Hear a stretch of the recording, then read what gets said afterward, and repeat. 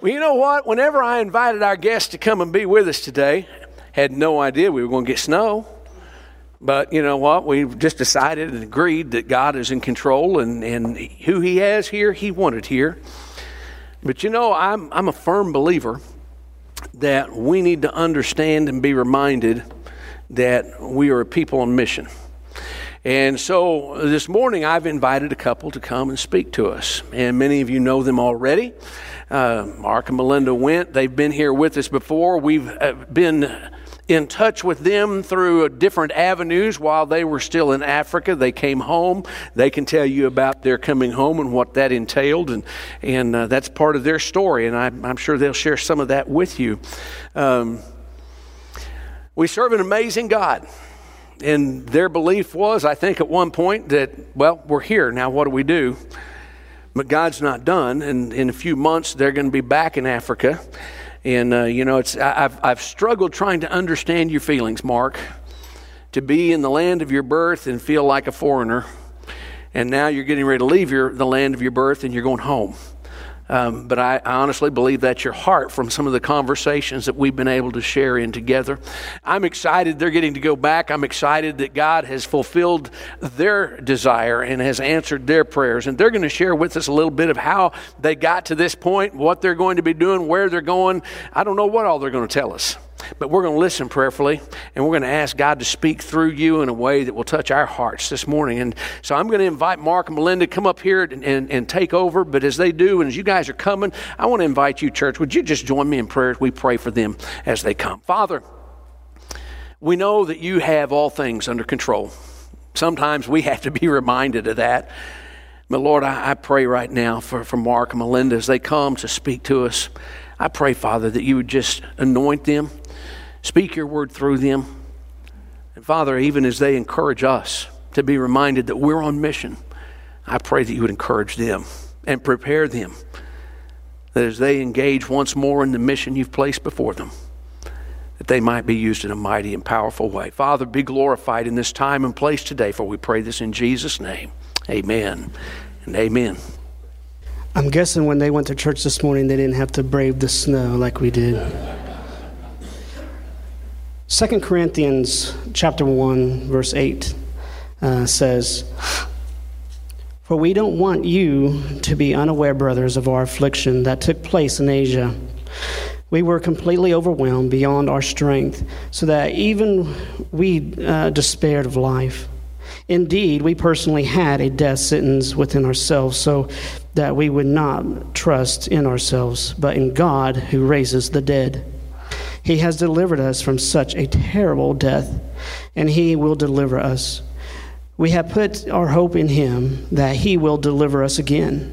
While you join in helping us by your prayers, then many will give thanks on our behalf for the gift that comes to us through the prayers of many." Can God give you more than you can handle? I'm going to tell you right now, he can. And if anybody tells you any different, they're lying to you. The story that me and Melinda wanted to share to you today is God gave us way more than we can handle, but he was big enough to do everything that needed to be done. I was privileged to hear different stories of missionaries and things along the way of growing up and things, and it gave me a desire to be a part of missions. I didn't know what that would look like. I didn't think I was capable of doing that. I mean, I'm just me. I'm nobody special. But this desire just would stay and it wouldn't go. And eventually, I don't even remember what year it was that I went with my sister and younger brother. We went to Bolivia and did a short-term trip there, helping build a hospital. That is when God sealed it for me, and he called me in such a way that I knew without a doubt that missions was going to be a part of my life somehow. I didn't know how. I didn't know what that looked like or any of those other things. But somehow, God had it figured out, even if I didn't. Well, fast forward to whenever that was, years and years ago, to 2009. I'm in Sesheke, Zambia. Just arrived to the field. I'm walking on this road, a sandy road. I can still feel the sand in my sandals. The sand is hot. And I have just failed. I went to go search for a man that I had talked to the other day. And I was supposed to meet with him that day. Couldn't find him. See, when you're out in Africa, you don't have street numbers or house numbers. It's this hut by this tree by a rock that looks like this. And so I went through this village looking for him. I couldn't find him anywhere. And so I'm feeling like a failure because I couldn't meet this guy that I told him I was going to come speak with him. So I'm walking back home, and it was a long walk. And I'm by myself. And I just start praying, God, what are you doing? I can't do this. Seminary wasn't enough. Learning what I did about the Losey before I went wasn't enough. It was a people I didn't know, a language I didn't know, a culture I didn't know. What was I doing there? I had no idea. But it was on that road, and after some time of just complaining to God, that I realized, God, you're big enough. And right there, I told God, you're faithful.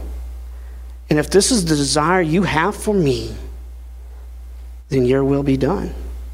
And that's what I've tried to walk from this day forward. I, too, was very privileged to hear missionary kids, actually, speak about their lives growing up. And one in particular, I was a senior in high school, and this young lady, she was a 9th grader, and she came home on her furlough or her stateside assignment, and she had grown up in Kenya. And so I got to hear all kinds of stories about just growing up in Kenya and what life had been like there, and really was inspired by the depth of her relationship with Jesus. And I was just amazed, and I thought, that's incredible that you really grew up in Africa? Wow, that's awesome, but boy, I could never do that. And from that time, though, God used that and planted seeds in my heart, because I thought, well, that's too far away from my family. I could never go that far away. But the next year, I went to Oklahoma Baptist University and heard about the Journeyman Program, which you can do as soon as you graduate from college. You can go overseas. You can be a single person, and you don't have to have any Bible training. You just have to be an active member of a church. And I thought, well, I will be finished with college. I'm single, and I definitely don't have any Bible training, but I'm eager, so sign me up. And so I went, and was very, very excited to be able to go to Taiwan and serve for a few years. And during that time, I just felt like that God was saying to me, this isn't just an adventure that you're on. This is going to be your life. And I didn't know exactly what that meant either. I just knew that I was supposed to say yes, and I was excited to say yes. Really, I had cried about it all night the night before because I didn't want to say goodbye to my family. But the next morning, I felt like he just gave me a peace in my heart and said, it's going to be okay, you just have to trust me. And then there was joy indescribable. And so from that moment on, I knew, okay, Lord, somehow, in some way, I'm going to be involved in missions, and it's your doing, Lord, so I'm just going to follow you. So fast forward, Mark and I met each other at a church. We got married, and we were in Zambia. And I realized very quickly, too, that, okay, I can't do this by myself. I don't know this language. I don't know this culture. I don't know how to cook. And I have a lot of things I need to learn, Lord, so I need your help. And something else that I had to adjust to was the difference in time, because Africans spend time very, very differently. There's just a much, much slower pace of life. And that was different for me because I was used to being a very busy person. And they have a saying over there that Americans, they have the watches, but Africans, we have the time. One of the things that God did for us when we were over there is he sent us 2 people. They are our people of peace. Their names are Dominique and Teresa. Dominique was not a believer. Teresa, she was, but she went to a different church. But if it wasn't for Dominique and Teresa, we would not have been able to get into the culture, get into the lives of people, know what we should do, what we should not do, and all those things. And I'll tell you right now, Dominique, he's got me out of so much trouble. I owe him a lot. If it wasn't for him, Yeah, he's a good guy. Well, so as I'm going in Zambia and here in Sesheke, going, okay, God, what is it that you want us to do? And so I'm just walking and going around different places, different villages, different compounds, and going, are you at work here, God? Is this where you want us to be, God? And just praying and just trying to figure out what he wants. And through that, I started probably 12 or more Bible studies. And I want to tell you, the vast majority of those Bible studies failed. And again, I'm going, okay, God, what is it that you want? I mean, I had some Bible studies. This one lady in particular, she just wanted me at her house because here I am, the American at her house, and she could show me off. And as I'm teaching, she's just bringing her neighbors over just to hey, look, this guy's at my house. And I didn't want to be a part of that. And so I had a few like that, and a few this kind of didn't go nowhere. But really 3 were strong. And out of those 3, they came together and formed the church, and as what you see now, that what it's grown to now.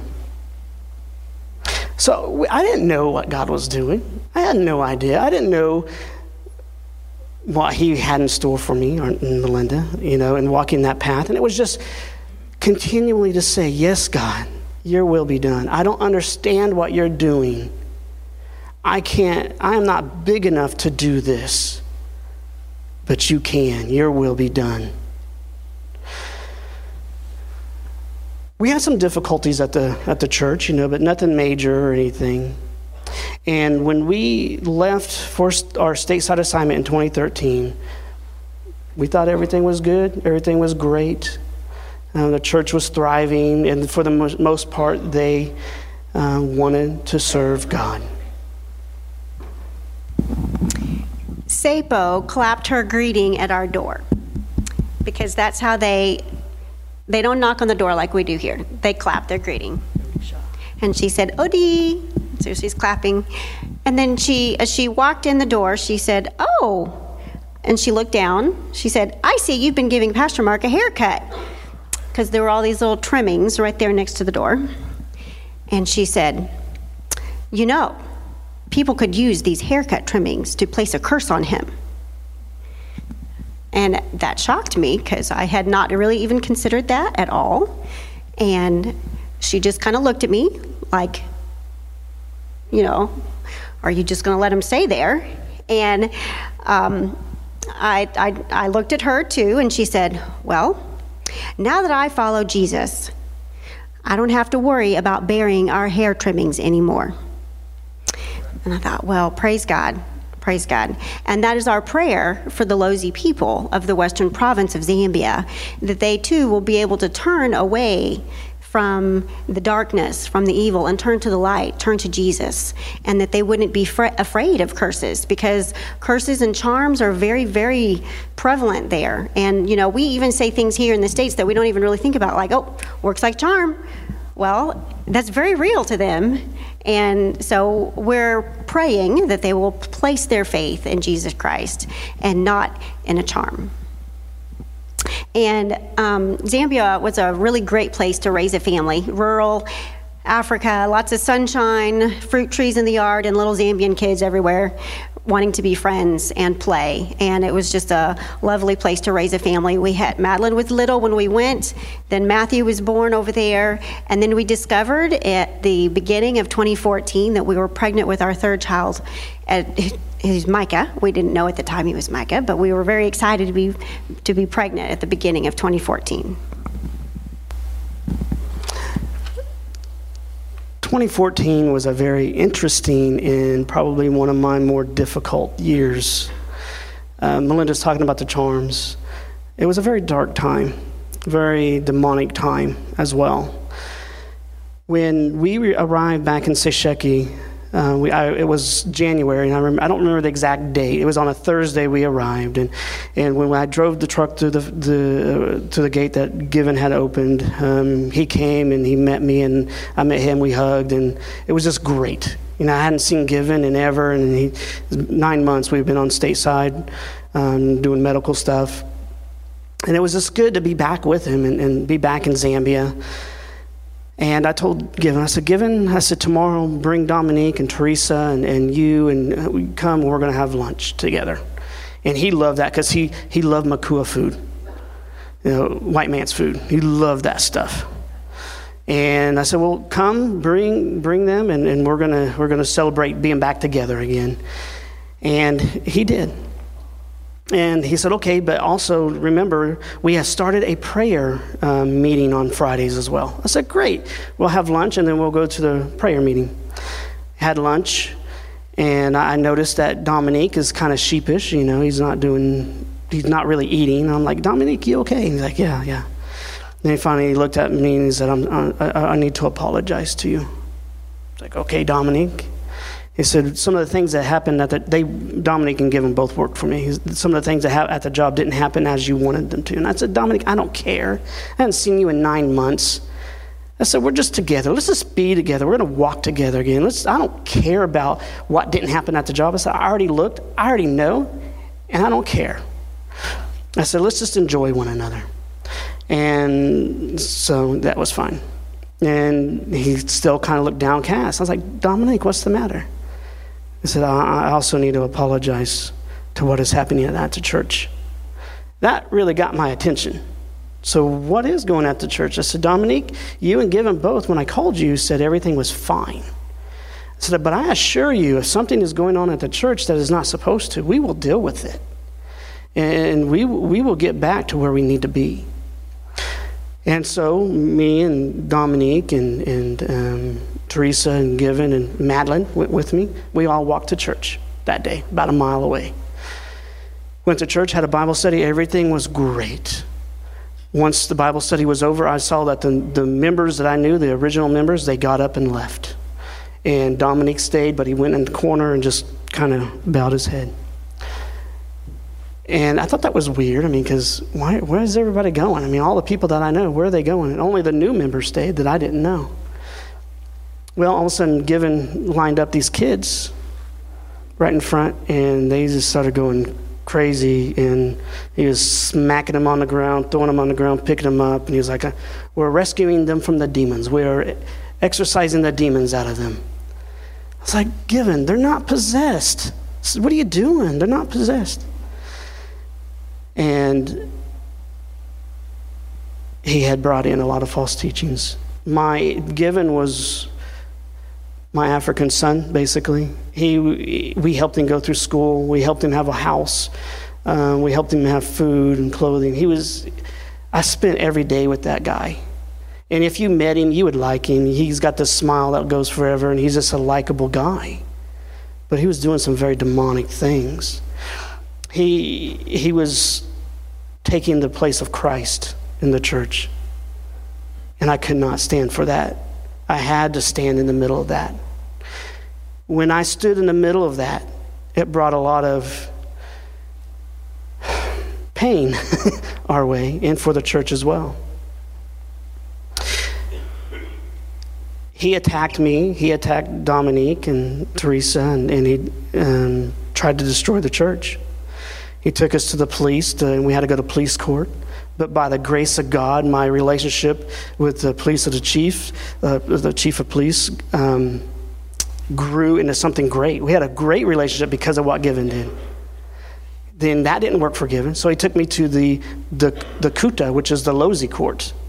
It was a 12 chiefs, and they decide this case. And I'm sitting underneath these 12 chiefs, and just praying to God, I don't know what's going on. Because those guys can kick you out. You have to leave the country if they don't like you there. And so I'm just praying, God, I don't know what's going on. And when the Nalisa, the area chief, asked me what was going on, I told him. And he sided for us. I had a bad relationship with Nalisa. He did not like me because I would not build him buildings. God's hand was in that. And after that time, when he saw what was going on, God did something to Nalisa. He sided for us. He told Given, if I catch you practicing these beliefs here, you are in trouble. And he could do a lot to Given He's a big man in that area. Okay, so my relationship with Nalisa got to be great. In fact, he was one of the guys in that video. It was just me and Nalisa just standing there. He's going to our church there in Shekinah. What Given was trying to do for evil, what Satan was trying to do for evil, God meant for good. It was amazing to see God at work and doing this wonderful, wonderful stuff. During this time, I saw a progression in Dominique as well. He would come up to me and goes, I don't think I could ever teach a Bible study. Okay, Dominique, I'm not asking you to, don't worry. About a couple months later, he came up to me and said, do you think maybe I could teach a Bible study? I said, well, sure, Dominique. So I sat down with him. I showed him how to go through and make a lesson, and he did. And he started teaching Sunday school. Well, a little while longer, he came up to me and goes, I don't think I could ever do a sermon. I don't think I could ever preach. That's fine, Dominique. Not asking you to. I wouldn't ask that of you. A little bit later, he came to me. Do you think maybe I could do a sermon? Well, sure, Dominique. Let me show you. Let me help you with that. See, Given was the pastor. He's out now because he's doing some evil, nasty things. Bad things. God was raising up Dominique, who when I first met him was not a believer. He was just a person of peace that helped me out. And he did amazing. He is still there now, thriving in that church. Pray for Dominique, though. His eyes are not doing too well. When I was there in June, he was fine. From June until now, he's almost blind. They're trying to figure out what's going on. He has to return to the clinic in another month, and we'll find out. So please pray for him. Right now, he can't even read the Bible, so Teresa is reading it to him, and he's just formulating sermons in his head, and then he'll go and preach. That's what he did this morning. So please pray for Dominique, because he is a very humble and wonderful man. He is my best friend there. If it wasn't for Dominique, I don't know where I'd be at in Zambia. Oh, yeah. I forgot something. Well, so all this was going on, and Dominique he was getting raised up to being the pastor by God's work. The church was seeing that they were being victorious with the chief of police, with the Ndunas, the chiefs. And one day Dominique came up to me and said, do you think we could celebrate after church this Sunday? Like, Dominique, you don't need to ask me that. You can do whatever you want. It's not my church, it's your guys's. He said, okay, we want to celebrate. I said, okay, Dominique, but what do you want to celebrate? Just tell me that. He said, we want to celebrate that God fights for us. I said, all right, we're going to celebrate God fights for us. And we celebrated. I went and another missionary that I knew down the way, he had a huge pot. I went and borrowed that. We made a lot of national foods, and Shima and Bahove and relish. And we celebrated like you can't believe. Because they saw God fights for us. They were in a predicament there with Given. Given was a big man. But they saw that God took what they could not handle and turned it around to where they were victorious now because of what God did. All right, so that was 2014. Lots of struggle, but lots of good things that we could see God doing. You know, God really was fighting for us. And in September of that year, well, actually in August, we traveled to Johannesburg to have Micah. And he was born a healthy little guy, cute as can be. Of course, I'm a little biased. And everybody told me that it was going to take a little bit longer to heal this time because it was my third C-section, and I was 39. So they said, you won't bounce back, but that's okay. And so that's what I was telling myself. I know it's taking me longer to heal this time, but that's all right. I'm getting old. So I wasn't healing real well, but it didn't seem to be strange. So I was still having some pain, but it was manageable. It was very manageable, and I just didn't have a lot of energy. But you know, that's a normal feeling for mothers, right? Of newborns, yes, there's a lack of sleep, so it's normal to be tired. So those were all things that I thought were very normal. But then I started having really, really bad pain. And it took a lot longer than it was supposed to. to get our paperwork. We had to wait for visas and things like that to return from Johannesburg to Zambia. And the International Mission Board were very, very thankful for their support and care, because they send us to Johannesburg where the medical care is very good. And so they sent us there to have Micah, and then we wait for paperwork to return to Zambia. So we finally got our paperwork, we returned to Zambia, and it's just almost Thanksgiving time. And then we have this mandatory meeting that we have to go to with all of the other Zambian missionaries. Normally, we're very excited about mission meetings, but this time we were just like, can we please just stay home in Sesheke? Because we'd been traveling so much, and we were just ready to be home and to just be ourselves again. But it was a mandatory meeting, and so we went to the meeting, and it was God's hand. It really was God's hand putting us in that place for that time, because in the little bush place where we were in Sesheke, there wasn't good medical care. And so when we went up to Lusaka, there was good medical care, and that was really important, and God knew that, because I started having this terrible pain. I mean, it was worse than childbirth. And I didn't know what to do. And Mark will tell you the rest. Well, we had just finished our team meeting. It was the day after Thanksgiving. And I was saying goodbye to the ladies that were on our team, because they had to drive to their place of service in the morning. And I walked in to our room at the Baptist Guest House there in Lusaka, and I find Melinda on the floor. She's just screaming in pain I've never seen before. I mean, it was bad. It was bad. And she had put Micah in the car seat.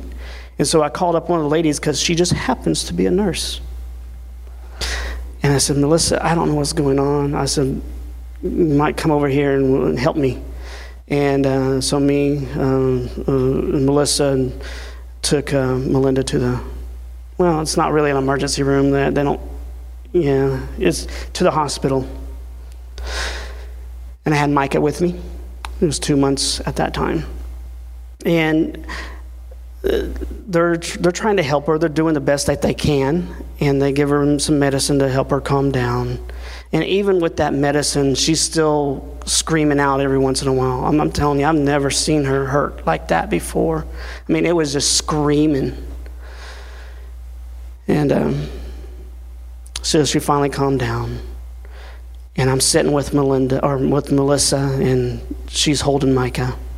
And I'm just asking her, what do you think this could be? What do you think? Because, she's a nurse, so she's my expertise right now.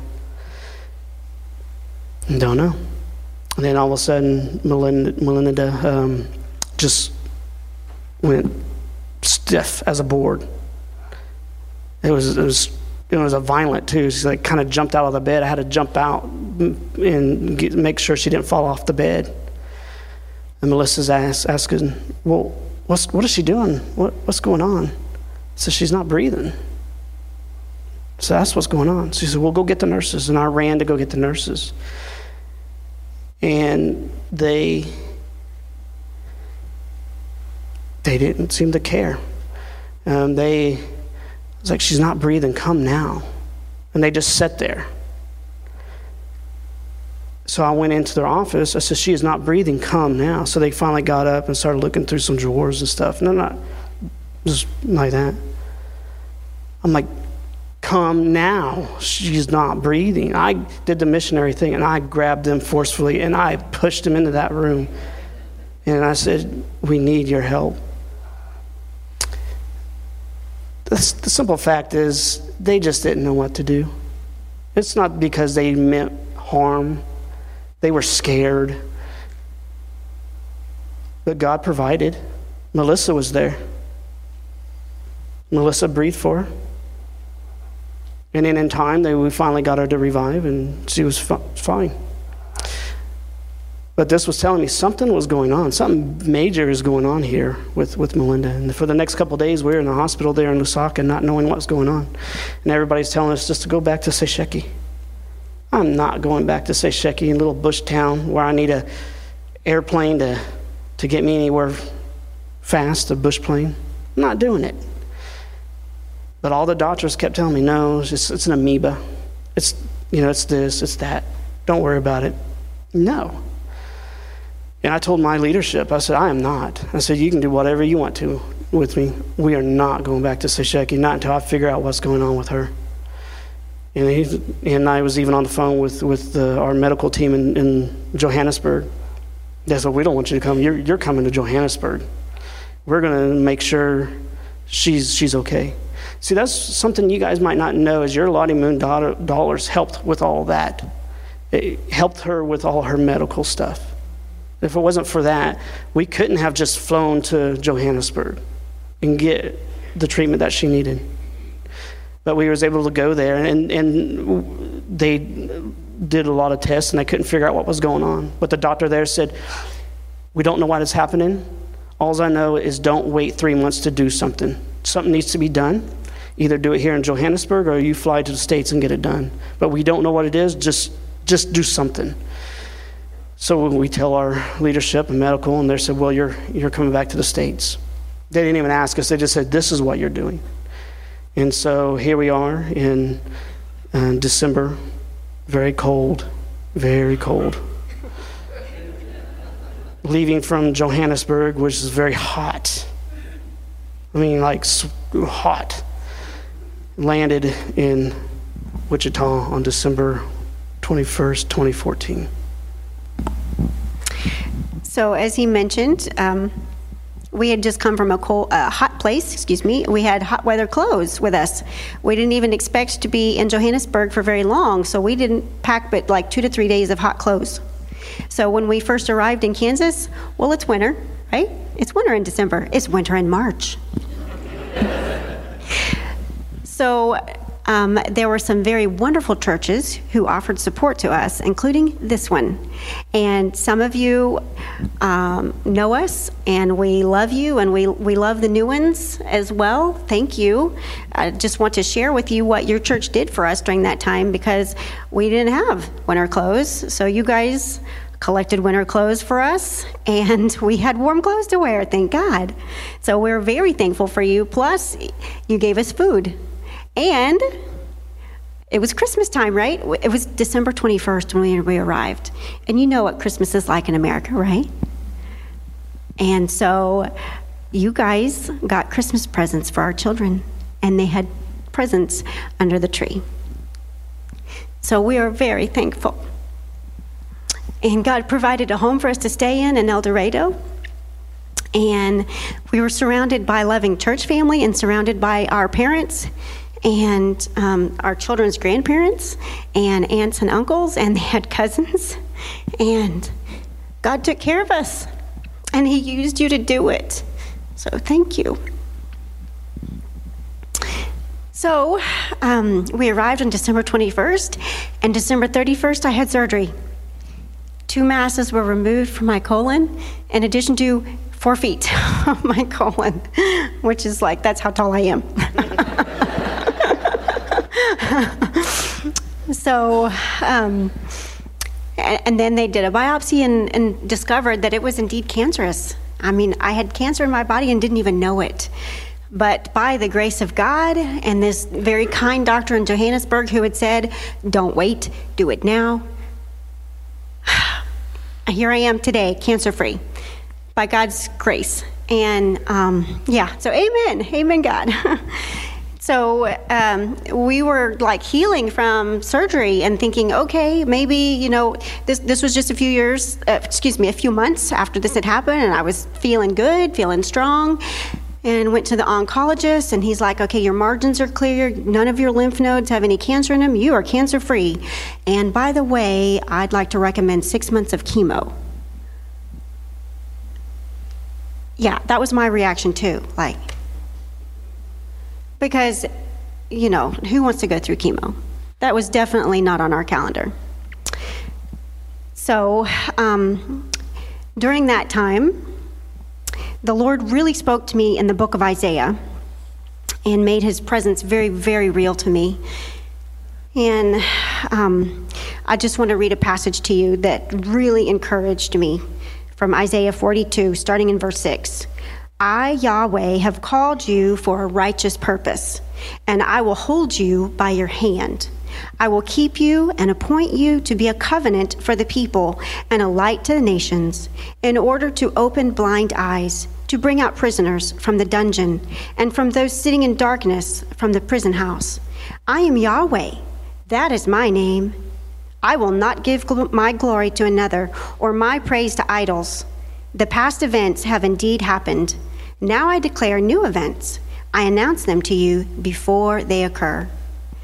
And it was so encouraging to me, because I thought, even if we've got this time that we were not planning for, this wasn't, like, oh, let's just go to the States next year and do surgery and chemo. That sounds great.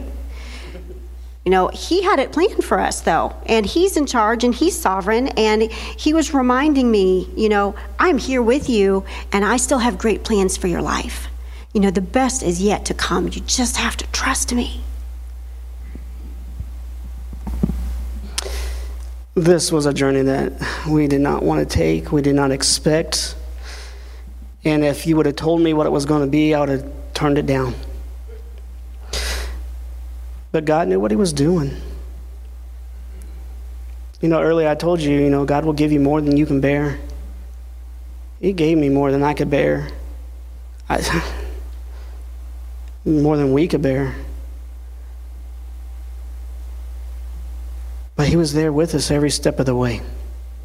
When I look back at Lusaka and Thanksgiving Day, I had to go to the store to get a bottle, some formula, and some water. You would think that's an easy thing to do? Not in Africa. I might have to run to 12 different stores just to get 3 things. But I went to one store and found everything. And I left that store just praising God. Thank you. You made my day a lot easier. The very next day, we needed those things. And the only reason we got it was because it was just so hot. Melinda just said, do you think you can go get me these things? Okay, no problem. God provided. When we landed here in bitter cold, God provided. Through you guys, God provided. Not just with clothes, but my kids had presents. And we are thankful. What was more than what I could bear, more than what Melinda could bear, God knew exactly what he was doing. I did not want to walk this journey. I did not want to have to come home. I did not want to have to leave the mission board and go work at a funeral home and then at an office. I didn't want to do those things. I was like, God, what are you doing? I remember I was working at this funeral home, and I'm in the music room, kind of in front of God and everybody, and I'm being angry, just being angry at God, going, God, what are you doing? What? I don't want to be here. What are you trying to tell me? And it hit me. Why am I mad at God? What did he do to me that was so wrong? It hit me so bad that I literally was on my face on that ground repenting to God. I'm sorry. I'm sorry for being angry. I'm sorry for not liking this journey, the predicament that I'm in. You're doing something. I just need to trust in you. And from that point, just started trusting in God with what he had for us. You know what he did? He showed me he was sovereign. He showed me he is in control. He showed me that he has got this, and I have nothing to worry about. And that no matter the cost, life, death, happiness, sadness, he is worth it. He is worth it. We have nothing to complain about. If we are in Christ, we've won. He is with us. I tell you, through that difficulty, God made me better. I am more compassionate about things than I ever were. I thought I was a compassionate person, but after all this stuff, I have a different understanding. Thank you, God. I think I'll be a better missionary now with having to walk this path. I used to say, praise God for allowing us to go on this journey, but I pray that he will never have me go on it again. You know what I was doing? I was sinning. What I should have said, and what I say now, is praise God for having us go on that journey, and praise him if he desires for us to go through it again. Because he is sufficient. He has everything you need. He is there for you. Through difficulty, he will make you better. Just remember that. So we had lots of blessings of being here in the United States. And it's a crazy to me to think that we've actually been here over 4 years now. So that was December of 2014, and now here we are, March of 2019.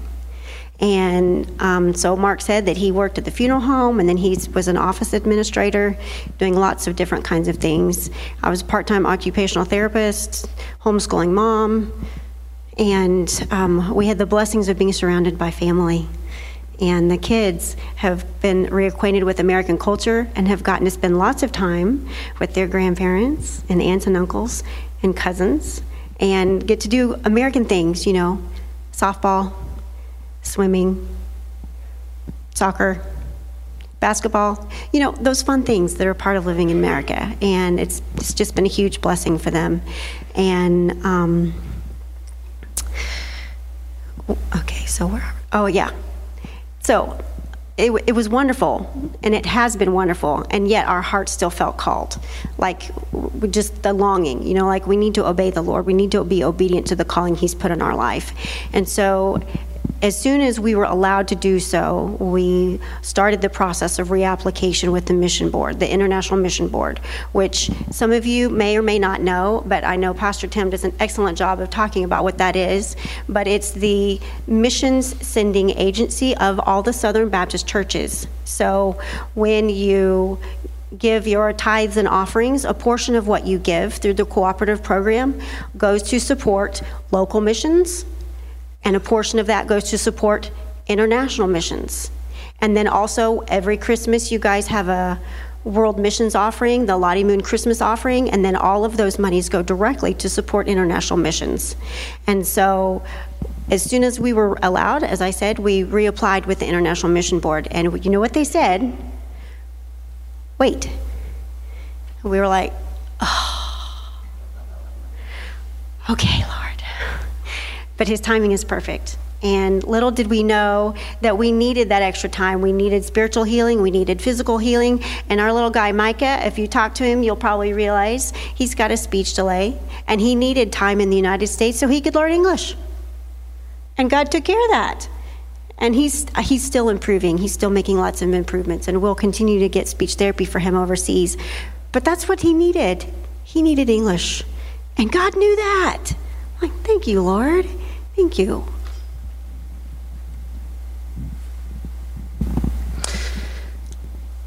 So, what's the next step? God has opened doors again. We're going to be returning back to Zambia. In the Western Province of Zambia. Western Province is 3/4 the size of Kansas. That's my area. The town will be 2 hours north of where we used to live.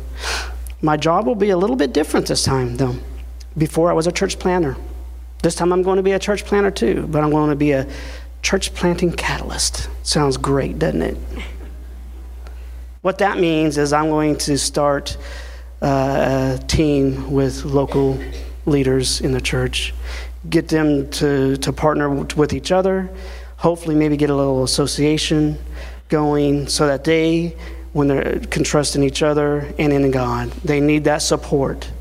So when people come along like this guy, my African son did with false teachings, they don't have to fall for it. Because if they're together, they're going to be strong. And so part of my job is getting them together. So I'll be going all through the Western Province, going to the churches that we know. Because right now, Given is going to the churches that we had planted.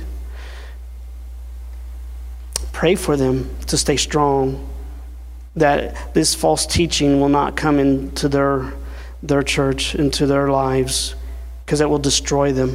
It will just destroy that church. So pray for us as we go over that we can help with those things. Giving will be one of the first things that I will probably reach out to. He'll be one of the first things that I won't have to deal with. Pray for that. Pray for giving, not anything bad. Pray that he will fall on his face in repentance. Because if he became a man to follow God, mighty things would happen. If he would put that energy for God instead of the devil, mighty things would happen. He's just that type of guy. Pray that will happen. He's in contact with me again out of the blue. He just started Facebooking me. You can ask my brother. He saw it. I